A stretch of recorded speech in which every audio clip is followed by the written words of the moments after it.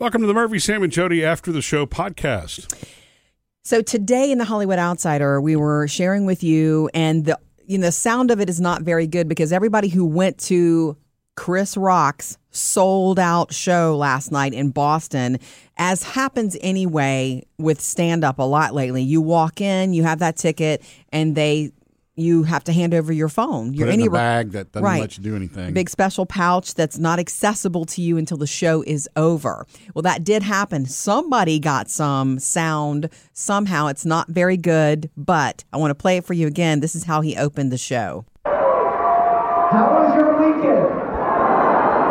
How was your weekend? And the place went crazy, and apparently there was a lot of audience vocalization about the incident. So he did have the slapping incident with Will Smith slapping him at the Academy Awards. He did go ahead and address it right away that, hey, I wrote a whole show for you for this tour before any of that even happened. So he said, I'm still processing what happened. He says, once I finally do talk about it, it will be serious and funny. Mm-hmm. The crowd loved that. And there was the crowd really tried, from those who were there, they really tried to get him to talk about it. They would yell Will Smith's name all throughout the show, but he stayed focused. But the reason I bring it back up today, and I want to talk about it a little bit more, because I loved that he said, I'm still processing this. Yeah. And he didn't Sunday night go online with the power of his many, many social media followers. He could have spewed already. He could have said stuff already, and he didn't. It goes back to when he was slapped. I mean, he could have said something that day. He could have put up his dukes to defend himself. He could have slapped back, and he just, stopped. There's so much to be said for how he has so far reacted, in my opinion, that I feel like it's a life lesson that I've learned the hard way.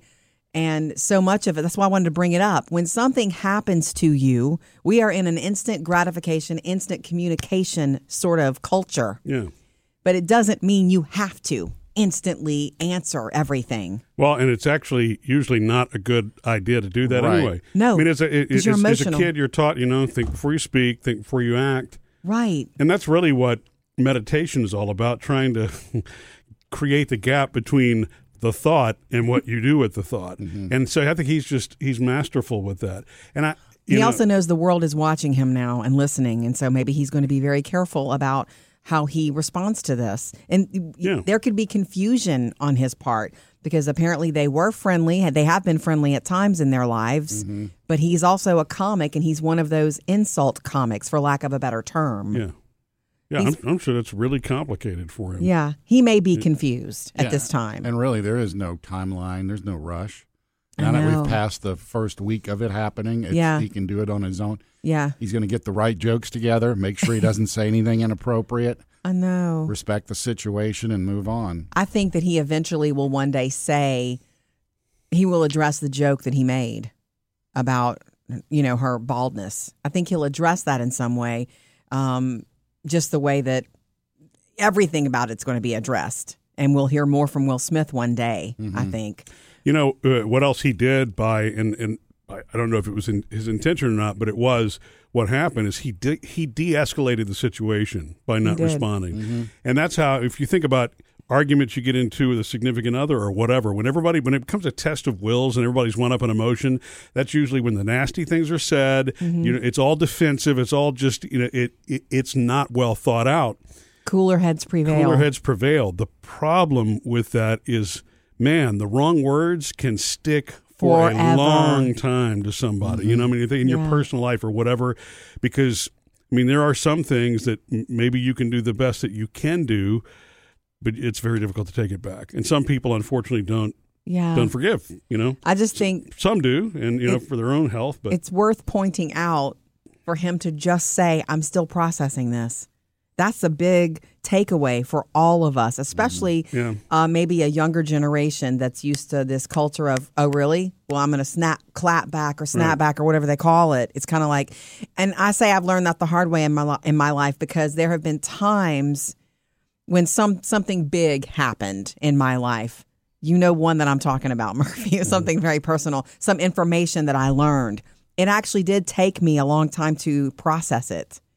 I didn't intentionally go, well, let me process this. It just took me a long time to accept that this happened. And so, and it's good to let things sit with you in your heart, in your mind, factually. How do you feel about it? What are the facts? Weighing it all out.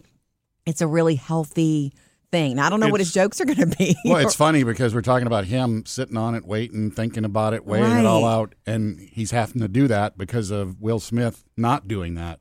Right. Yeah, Will Smith reacted right away. Emotionally. Yeah. And that's why I say he de-escalated it. And look, I relate to that because I grew up in a household that was very, emotional like that. My mother was very expressive. She's very passionate.